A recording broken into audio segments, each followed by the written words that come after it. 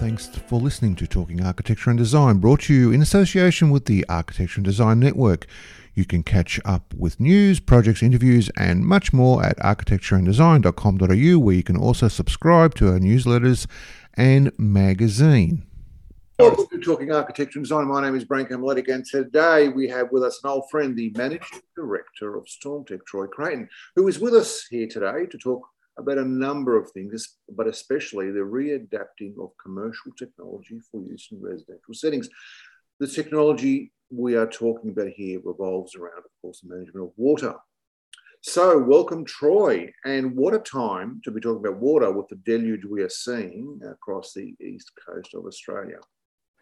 Thank you very much, Branko. And yes, it is an exciting time when it comes to removing water. Surface water removal is our thing, and we're certainly getting our money's worth at the moment.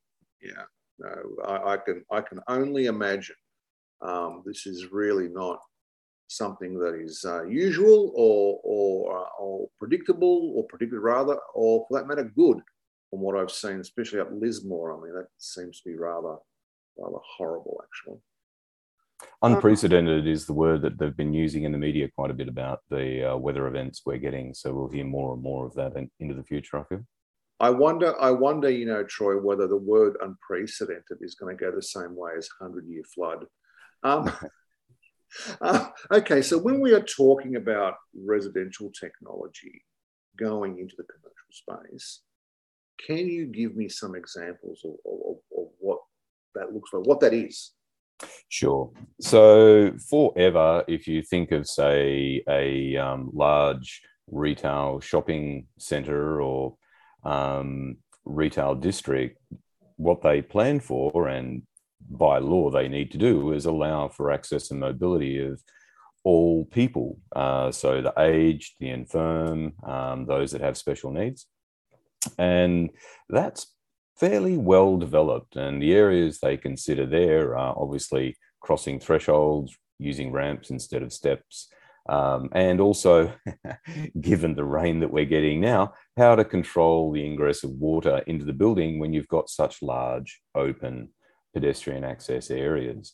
So what you have seen in the years gone by, for very, very many years, would be an entry mat into the foyer of an office or into a retail area. These entry mats are basically a recessed mat, and they're probably, say, 2 meters long in the width of the threshold. And the purpose of those is so that people's wet umbrellas, wet feet, and so on have a period of transition from the wet exterior to the dry interior. And they're also looking to reduce the slip hazard liability that they'll incur in those situations. So they're very well developed systems. Another system, so that you'll see has morphed into a lot of threshold drains, which we invented back in the 90s for, again, aged access. So the kind of the Stormtech version of the house of no steps. Mm-hmm. Other variations you'll see emerging now will be an improvement in the technology of waterproofing systems that were championed by commercial requirements. Because a commercial building typically will have a more stringent inspection requirement on it, and it'll be doing more work, more constant use than an average residential house. But those technologies do, as they mature, move into residential for a number of reasons. Another commercial technology is the glass curtain wall for facades. And those are being represented by very large format, open, double glazed, triple glazed glass panels that people are using in more and more high-end residential to give you that big glass curtain wall look. And then the necessity of keeping the interior of that building stable temperature so you don't get a lot of condensation on the glass.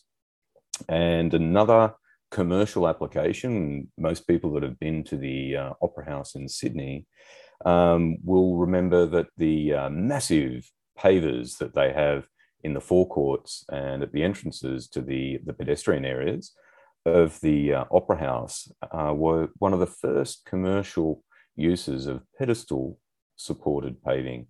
So you can have the pedestals are up 150 mil in the air, and they're supported on each corner by a pedestal underneath. And it gives them access for maintenance and solves a whole bunch of other problems. And we're starting to see that more and more.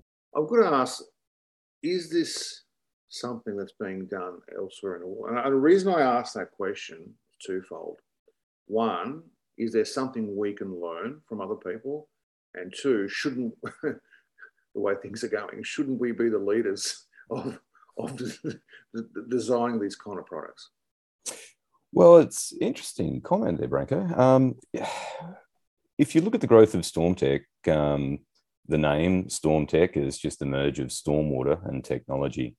So despite our success in creating a new market, inventing the shower channel globally, we also championed efficient stormwater surface water removal for mainly residential, but it did start with a lot of commercial.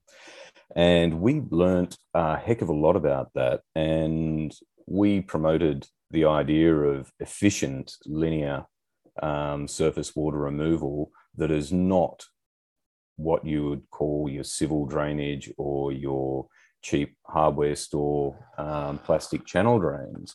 We were looking to improve efficiency and improve sustainability.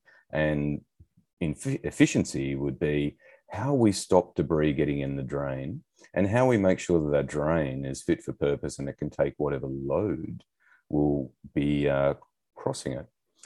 And that sort of info, when we put on the website in, I believe that was 1997 or 1996, that was taken up overseas, interestingly, more rapidly than it was in Australia. So it was a kind of reverse education. We were unintentionally educating specifiers and consultants overseas, and we ended up supplying a large number of projects in the Middle East. So there's a bit of a synergy between the Middle East and Australia. We are a very dry continent and water is precious. Despite the excess water we have right now, water is still precious. So the technologies we developed to make sure you can recapture that water and put it in a place that it needs to be stored for reuse or cleaned, partially cleaned, gross pollutant traps and so on, to be able to be reclaimed or redirected to an area where you want the water to go for the environment, somewhere that needs to stay wet. So say like a swamp area that needs the wet. When you do an urban environment, you can often unintentionally drain those areas.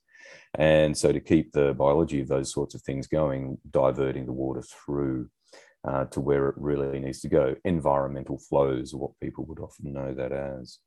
So there's a lot for StormTech to learn. We did not know much about the pedestal paving situation. We're aware of it, but an awareness doesn't really impart any knowledge. But for residential, the pedestal paver does represent a new change, and it's rapidly being adopted in Australia. I don't believe it was an Australian invention. In fact, if you go back in time, and anyone that's been to Europe and looked at old Roman baths, you'll find that they actually used that system in a lot of their spas, even though that might be the underside of the bathing pools, where they had underneath the pool, they had a cavity, and slaves would take in burning, I don't know, bales, I can't remember what they were, and they'd heat the water in that way. And then so that they wouldn't get too hot, they would have a raised pedestal within the pool. So the concept and the idea is by no means new, but it's the application of that knowledge. And now we're seeing it solve problems in residential building to make the buildings more weatherproof. Mm-hmm. Interesting. You know, on that point, I mean, water is necessary for life. You said that, you know, we're a dry continent. I believe, I mean, I'm not sure whether it's exactly true, but we have some like 1% of the world's, you know, usable, drinkable water in Australia. But water itself can do quite a bit of damage, can't it, to whether a commercial or a residential property. Really, it's important for life, but it can also cause a lot of problems, can't it? If it's unmanaged. That's right. So if you look at waterproofing, for example, there's a very old saying that pops up again and again. I'm sure I've mentioned it before. Water is the universal solvent. Yeah. Give it enough time, it'll dissolve anything. Waterproofing, I think people have a misconception about waterproofing. Waterproofing is not your primary means of keeping water out of your house or contained in an area. Waterproofing is the backup. If you were to look at what's the most effective, so we're talking exterior water penetrating the building, what's the most effective thing? Well, so far it's your roof. Everyone knows the drama of what's going to happen if you have a leak in your roof and the damage internally that can cause. And as the water moves off the roof, typically through gutters and downpipes and so on, that water needs to be directed around. And then you've got the water that's landing on the ground around the building, and that needs to be directed away. And then you've got the water hitting the side of the building.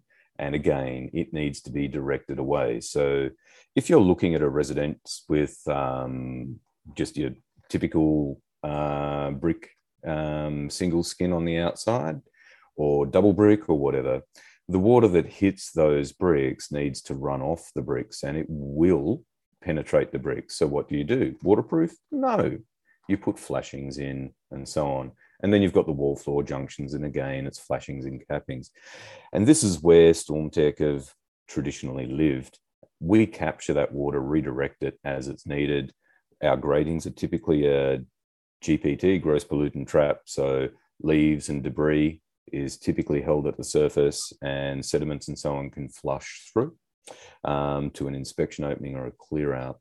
So these are critical building elements that are often overlooked. So being someone that, well, at school, I never expected I'd be obsessed by drains, but it's the way it turned out. And I've lamented many a time with colleagues, why do people leave the drainage consideration to last? Are you guys nuts? You're making a rod for your own back. And it has helped us with innovation, though, with people typically forgetting about the drainage, having insufficient drainage and so on. It's driven us to come up with solutions to solve these sorts of problems.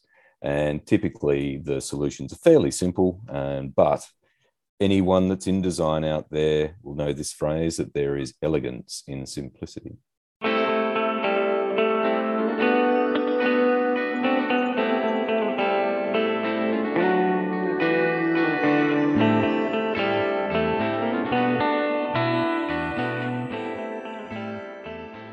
Let's talk about some of your early commercial projects at Martin Place, Ascot Waters.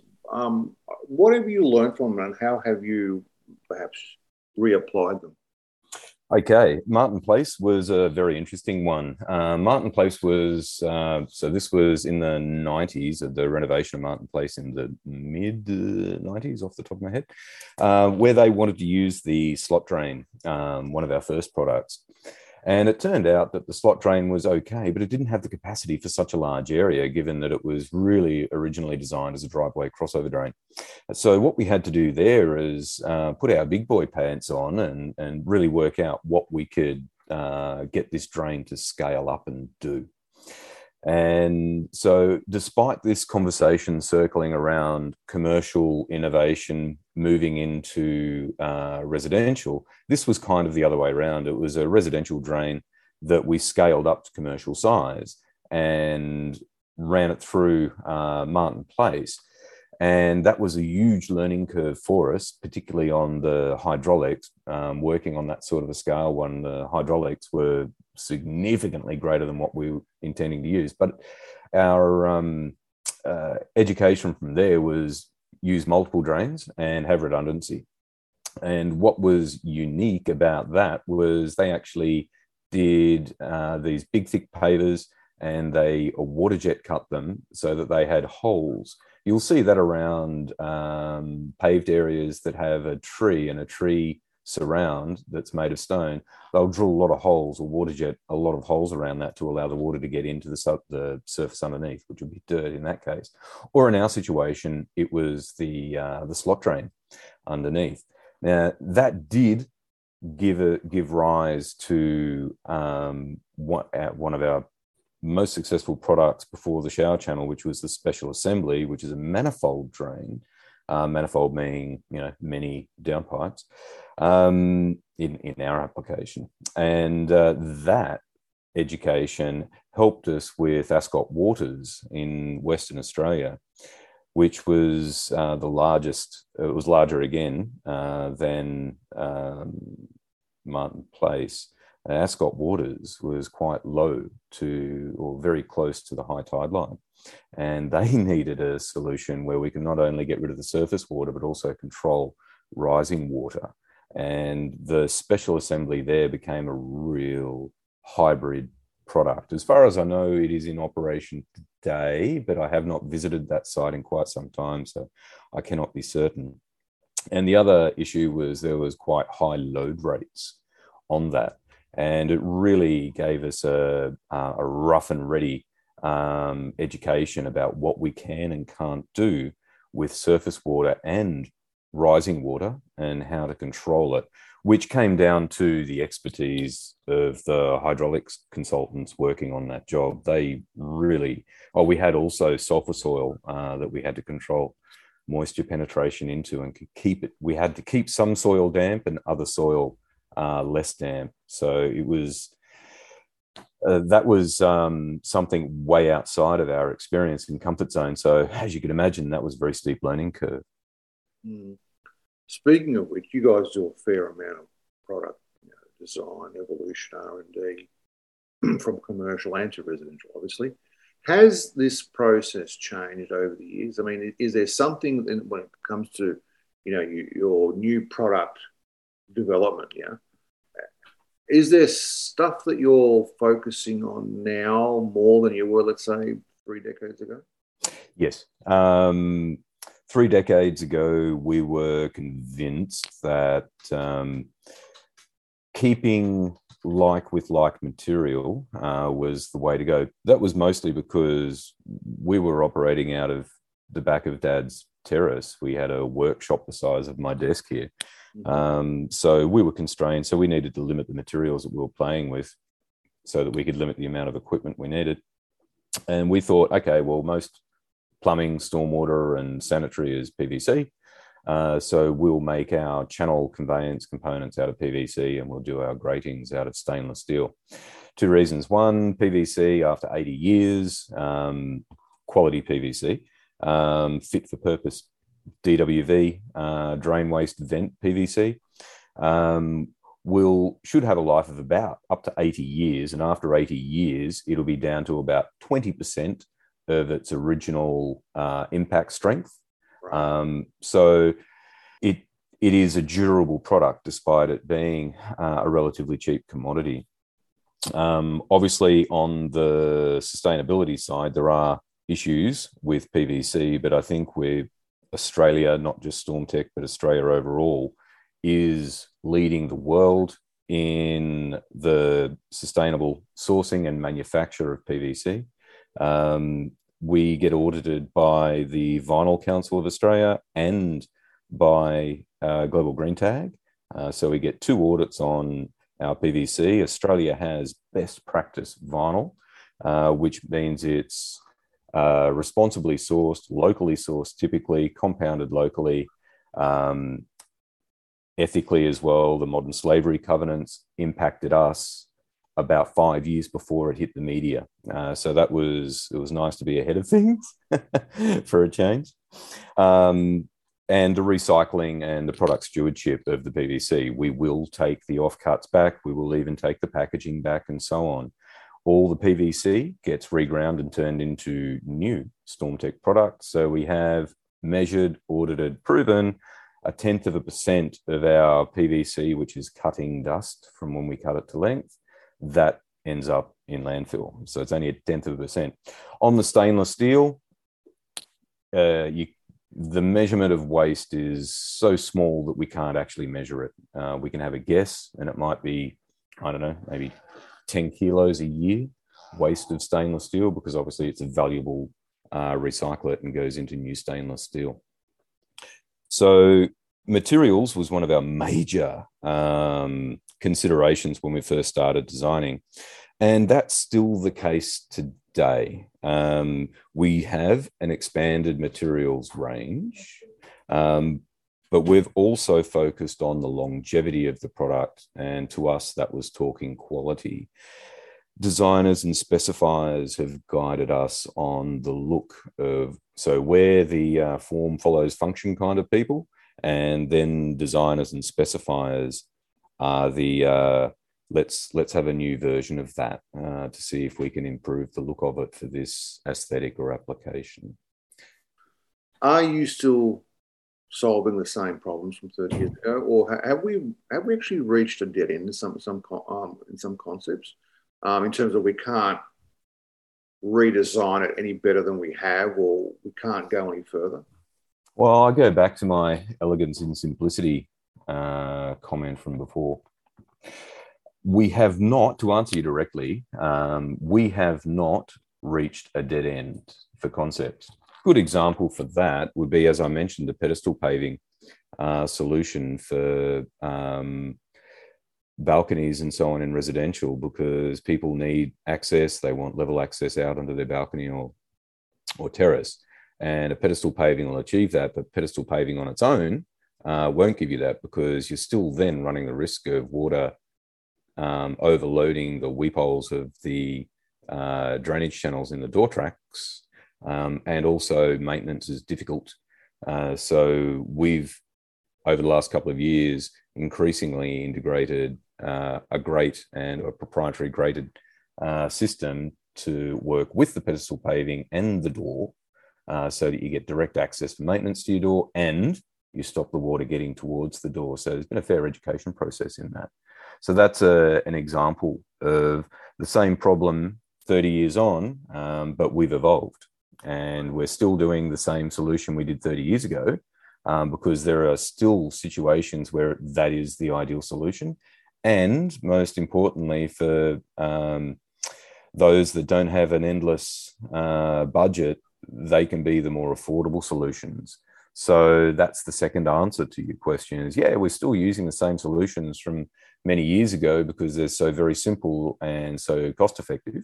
But we are also moving on to solutions that fit the contemporary requirements. This podcast is brought to you by Stormtech. For over 30 years, Stormtech has been designing award-winning drains that are used worldwide. As an Australian success story, Stormtech is the inventor of the linear drain currently used in thousands of applications across the globe. Used in bathrooms, thresholds, driveways, pools, and paved areas, Stormtech drains are engineered to solve all drainage needs around your home. With 7 award-winning grade styles to choose from, Stormtech's full range of drains is available in an array of stunning powder-coated colours and electroplated finishes designed to suit any trend or building style. If you want further information, go to www.stormtech.com.au. And now back to our podcast. Let's talk about modern commercial project requirements. And by that I mean sustainability, quality, Australian-made, compliance, etc. The reason I ask this is because commercial projects themselves have changed. They obviously have a different sort of function these days. I mean, if you're in Sydney, for example, we have a lot more DCs, for example. So just wondering, what are some of the modern, project requirements around sustainability and quality and whatnot? Okay, I'll start with sustainability first. Commercial construction was the area that was first pushed to move into a Green Star rating system. That has definitely crossed over into residential in many, many, many ways. So commercial sustainability They were forced to do it. I think if they weren't forced to do it, it wouldn't have happened the way it has. But we are building momentum there. Now, quality to me is inherently part of sustainability. You can't have one without the other. And the simplest, just the simplest, most obvious link between the two is a quality product should be durable. And if it's durable, then it's not going to be replaced, etc. So your life cycle assessment is going to reflect that, even if it's a high embodied energy on the initial manufacture. If it's going to last 1,000 years without replacement, then that's a sustainable product. Australian made. Well, look, I'm a little bit bitter and twisted about this. You and me both, Troy. Dad and I wholeheartedly believe in the necessity of Australian manufacture. Mm-hmm. Yes, recently with the supply chain issues, we've seen a lot of retail and industrial problems simply because we've divested ourselves, we've offshored much of our manufacturing, and now we're just starting to wake up to what's the reality of that risk. The Sunda Strait, if that gets closed for a couple of weeks, we're running out of just about everything. So we've been making our products in Australia and exporting around the world forever. Australian manufacturing is a necessity, and I think we have let ourselves down. And people that on a $20 item, people that go for the $15 item from overseas don't care about Australian made. Whereas I'm happy to pay $5 to make sure someone else is going to keep making that stuff so that we can get it when we need it again. So it's obvious, and I'm being, nationalistic and parochial about it. Yes. Everyone's sick of me talking about it. Yes. But the reality has smacked us in the face throughout the whole pandemic. Yep. Us being an Australian manufacturer, yeah, we have had almost zero interruption to supply, except for the problem with getting our goods from the factory to site. That's been problematic. We've only had 1% of our product where we do have a component that we buy from offshore. And we stocked up on that, and we were able to keep supplying that. We stocked up before the pandemic hit, thinking, what if? And we were the only supplier left in the industry with stock. So we didn't let anyone down. Freight did, unfortunately, drivers going down and everything going crazy. Yes, that let people down, but we got our goods out the door. Manufactured in time on full. Was over 99%. So we're very pleased with that. Now, compliance for Australian made. I think Australian manufacturing standards need a boot up the bum. Mm-hmm. I believe we're lagging. Europe has the sustainability, the industrial sustainability credentials that make us look pretty token with what we're doing. It's disappointing. We have the opportunity to do it, and I'll lay this squarely on the federal government's lack of leadership in this. And it's not just the current government. You go back 30 years and you'll find consistent Australian governments just lip serve and aim at election, and any sustainable compliance is token, and it's irritating to me to the point of distraction. So Australian compliance has a part to play in helping us manufacture onshore, and there's all sorts of aspects to compliance. There's, okay, the product's got to be fit for purpose, we all get that. But then how you make it, how you pay people, what conditions they have, intellectual property, what protections do you have? The Australian standards compliance, I think, needs a complete renovation, a real ground up renovation, including the state to federal link, all the way down to local government. Yeah, look, I hear, Troy, like, you know, there is an election coming up, and I'm just waiting for the very fast train to be dusted off and being told how we're going to build this for $100 billion. And the same thing's been going on for 35 years. But yeah, the pandemic really has exposed the shortcomings of not having a local, domestic, onshore manufacturing industry. Mate, unfortunately, you're right, 100% agree with you. And I hope that there are some people extra that have learnt from it.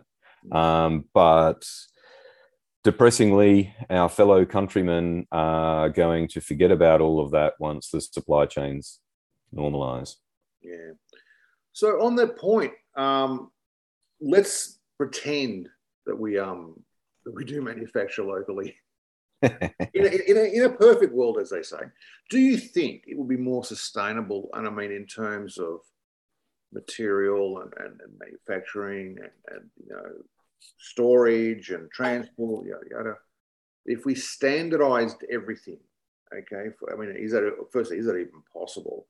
But in terms of what we use, you know, in my driveway, we can then go and use down the local industrial park. What we use, you know, in a retail setting, we can use in a skyscraper. Is that even? Can we even do that? I mean, to I guess minimise the amount of product that we need to make. I'm going to sound like a politician here, despite me berating them just before. The simple answer is yes, of course, we can do that. But the more complex answer is StormTech wouldn't exist if people were going to use the same thing again and again and again. And when you standardize and commoditize and limit the options available, that you also limit innovation in construction and design. But on that point, do you think the pandemic has also changed how we design commercial workplace? And do you, well, ironically, I just read, was it 2 days ago, that people in Melbourne don't want to go back to their offices. They want to work from home. And look, I can fully understand that. I mean, no one wants to be stuck on a, you know, crowded public transport vehicle. Doesn't matter, train, tram, whatever, bus. Don't even talk about the roads. But assumingly, eventually we'll get back to some sort of commercial, you know, Monday to Friday environment, albeit it may well be more hybridized with work from home. But do you think that we're going to have a change how we design workplaces, and how does that actually affect people like, or companies like StormTech? Okay, so direct answer, yes. It has changed commercial workplaces. I was involved in a number of commercial construction projects around Australia, 2 of them in Melbourne, and mid-construction, mid-pandemic, they redesigned. Wow, okay. Yeah, 2 of them. These are ones that I know directly. You know, I had the conversation. They're in touch with us saying, "Oh, we're making a change, and we're making a change to to improve the building's use for this pandemic and for future work environments." And so hybrid working is here to stay. Now, for anyone that's got a uni qualification, that's probably the best example of working from home.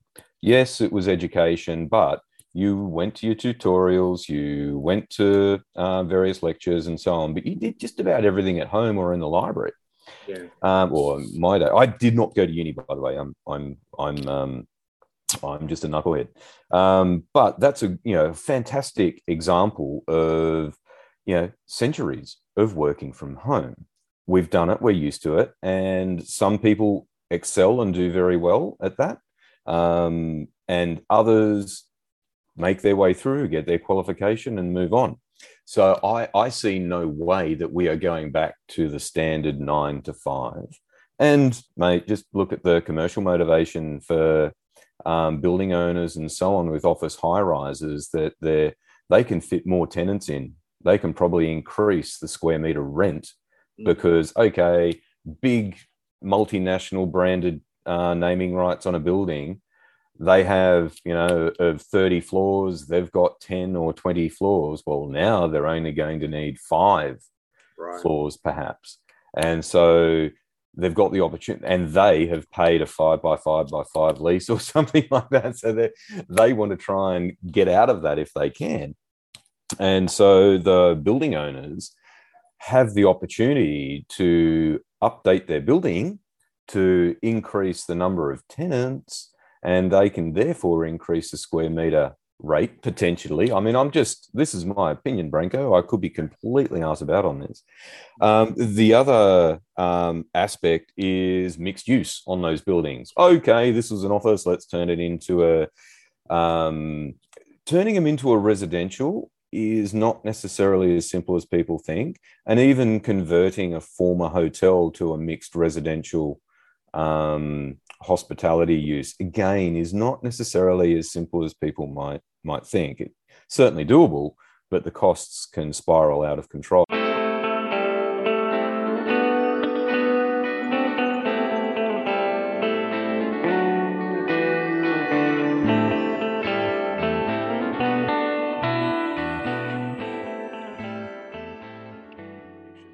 What do companies like Stormtech see as a new frontier in terms of commercial water management product design? And I'm asking that because, well, firstly, obviously, it's everyone wants to know what's on the horizon, but you are pretty much, at the cutting edge of a lot of this stuff. So, if anyone knows, So, what are we going to be seeing? Let's say next year, 2, 3. You're going to see a rapid rise in waste energy recovery systems. So water contains a lot of energy. So it can have potential energy, which means it's at the top of a reservoir. And while it's in the reservoir, it has the potential to flow downhill. And do we want to waste that energy? Because it takes a lot of energy to put it up there. Another one is the energy in either the temperature of the water. So you can use water as a coolant, so you're adding heat to it. And so you're protecting systems and environment that needs to reduce the heat. So you can run water through it, warm up the water, circle it round and run it back again. The other one is taking heat out of the water and using that heat somewhere else. So you've got the waste heat recovery systems that are becoming more and more popular, mainly in the passive house area, but I've seen a marked increase in the number of people that are inquiring about waste heat recovery systems. And so far, we're running 2 field tests, and so far the measured results, which are not a lab, this is empirical result from jobs on site. The estimate is around a genuine 30% decrease in energy use. Wow. If once we get the numbers fully in, there's a hint that it might be significantly more than that. Oof, that's serious. Not only a financial saving, there's obviously a saving on carbon emissions, there's a saving on a whole lot of other things. That's actually great, isn't it? Yeah, well, the other one that we're going to see a huge change in is how we're handling all this weatherproofing of the buildings, keeping the water out. And we're going to be using you will see a lot of old school, ancient construction techniques reinforced that we've drifted away from over the last 30 years.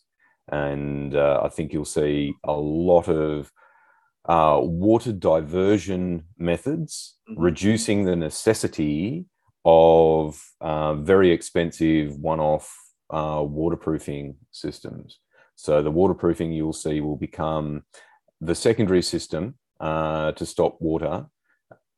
And then that water being guided can then be collected and efficiently handled, either put back into the environment or reused. That's what we need, Troy. A lot more Roman aqueducts. I was going to say, we don't have enough of those in Australia. But a high-speed Roman aqueduct, then? Yes, a very high speed. And there's an $100 billion worth of high-speed Roman aqueduct? Oh dear. It's really sad. you know, every time that these politicians have an opportunity to make infrastructure, make more jobs, and also make Australia work better or function better, rather, they blow it. You know, for the Olympics, you know, we could have basically had a rail line going from Central all the way out to bloody Whoop Whoop. So what did they do? They put one little spur off Lidcombe to go to Olympic Park. I mean, really? We have a pandemic. We're throwing squillions, trillions of dollars at it. Wouldn't it have been better to have done some sort of, you know, large infrastructure project? You know, we get manufacturing, we get companies such as yours being able to sell more product, you get to employ more people, more taxes are getting paid, and voila, we have infrastructure. Yes, maybe you and I should be politicians. Maybe. Well, mate, there's one I read just today. This is one for all the designers out there, intellectual property for business. Reports come out that in Australia, businesses that invest in intellectual property are 2 to 3 times more, generally grow 2 to 3 times faster than those without intellectual property. And they double in size far quicker than those without. And that's big and small business. We're a little tiny family business, and I spend a lot of money on IP, and it's certainly proven correct. I mean, I learned that lesson from Dad. It wasn't my own idea. And that's where government can come back in. You want to spend some money, Mr. Government? Support Australian innovation and business with the IP. Yeah, I agree. So on that point, what are some of the latest and most innovative building materials that we're seeing being used in the commercial sector that you're actually coming across? Because I mean, I know I get press releases and stuff, you know, being sent to me all the time. And yes, you're right. There are some ye olde things that are that are making their comeback. But what's something that you're seeing that's maybe new or old and new again? Okay. So in sanitary ware, right here, I investigated about 12, 13 years ago, particle vapor deposition coating process. Mm-hmm. That was a process that was developed back in the early 70s for high-speed tooling. So those drill bits and so on, mm-hmm. that have got a gold plate on them. Well, that would be titanium nitride, and that's very hard. And they use that in high-speed machining so they can use less lubricant and run the machining processes faster, increasing efficiency. We've seen that particle vapor deposition, everyone would know it as PVD. We've seen that morph into the sanitary industry more and more and more. And I've been trying to get this for my drains in Australia for a very long time. Surface Technologies down in Melbourne were the champions of it. Sutton, the drill people. And now you'll find most of the tap manufacturers have a PVD option because it's incredibly durable. Uh-huh. It's very environmentally friendly, and it is attractive. You can use different alloys to create a different finish. And so you'll see the rise of that. So once Australia gets a better infrastructure, more capacity in PVD, you'll see that explode.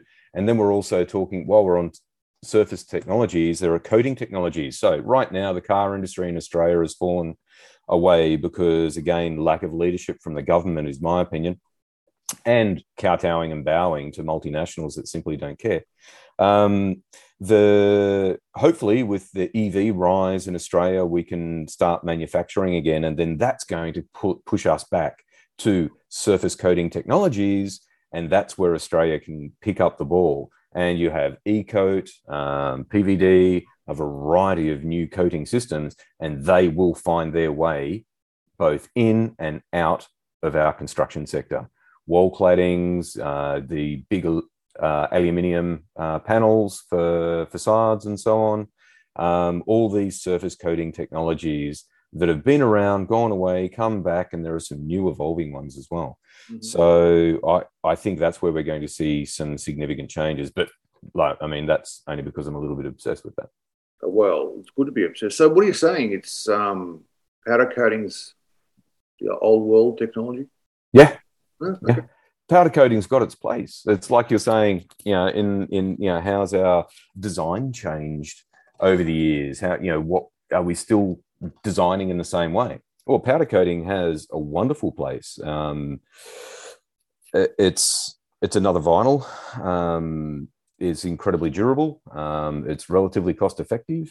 But over the years, we've found that there are some significant issues with the safety of applicators, the energy intensiveness of it. We might see an evolution in things like anodizing for aluminium. I mean, anodizing is fundamentally just force growing the aluminium oxide and putting a color in it. So there's a lot further we can go with that. We've got okay, I'm going to tease everyone, Branko. Okay. We've got something really new and really exciting coming out. So in the next 3 to 4 months, people will start to find out about it. And that is using technology we've developed, that we own, and globally, mind you. Okay. Well, that does sound interesting. I guess we'll be talking about that eventually again, and I do look forward to it. Troy Creighton, Managing Director of Stormtech. Thank you very much for your time. Thanks, Branko. It's always good having a chat, mate. Stay safe out there. Take an umbrella or four. We shall talk again, sir. Excellent, Branko. Look forward to it, mate. You've been listening to Talking Architecture and Design. Until next time, goodbye. I'm Branko Miletic. Thanks for listening to Talking Architecture and Design, brought to you in association with the Architecture and Design Network. The A&D Network proudly presents the Sustainability Awards, now in their 14th year.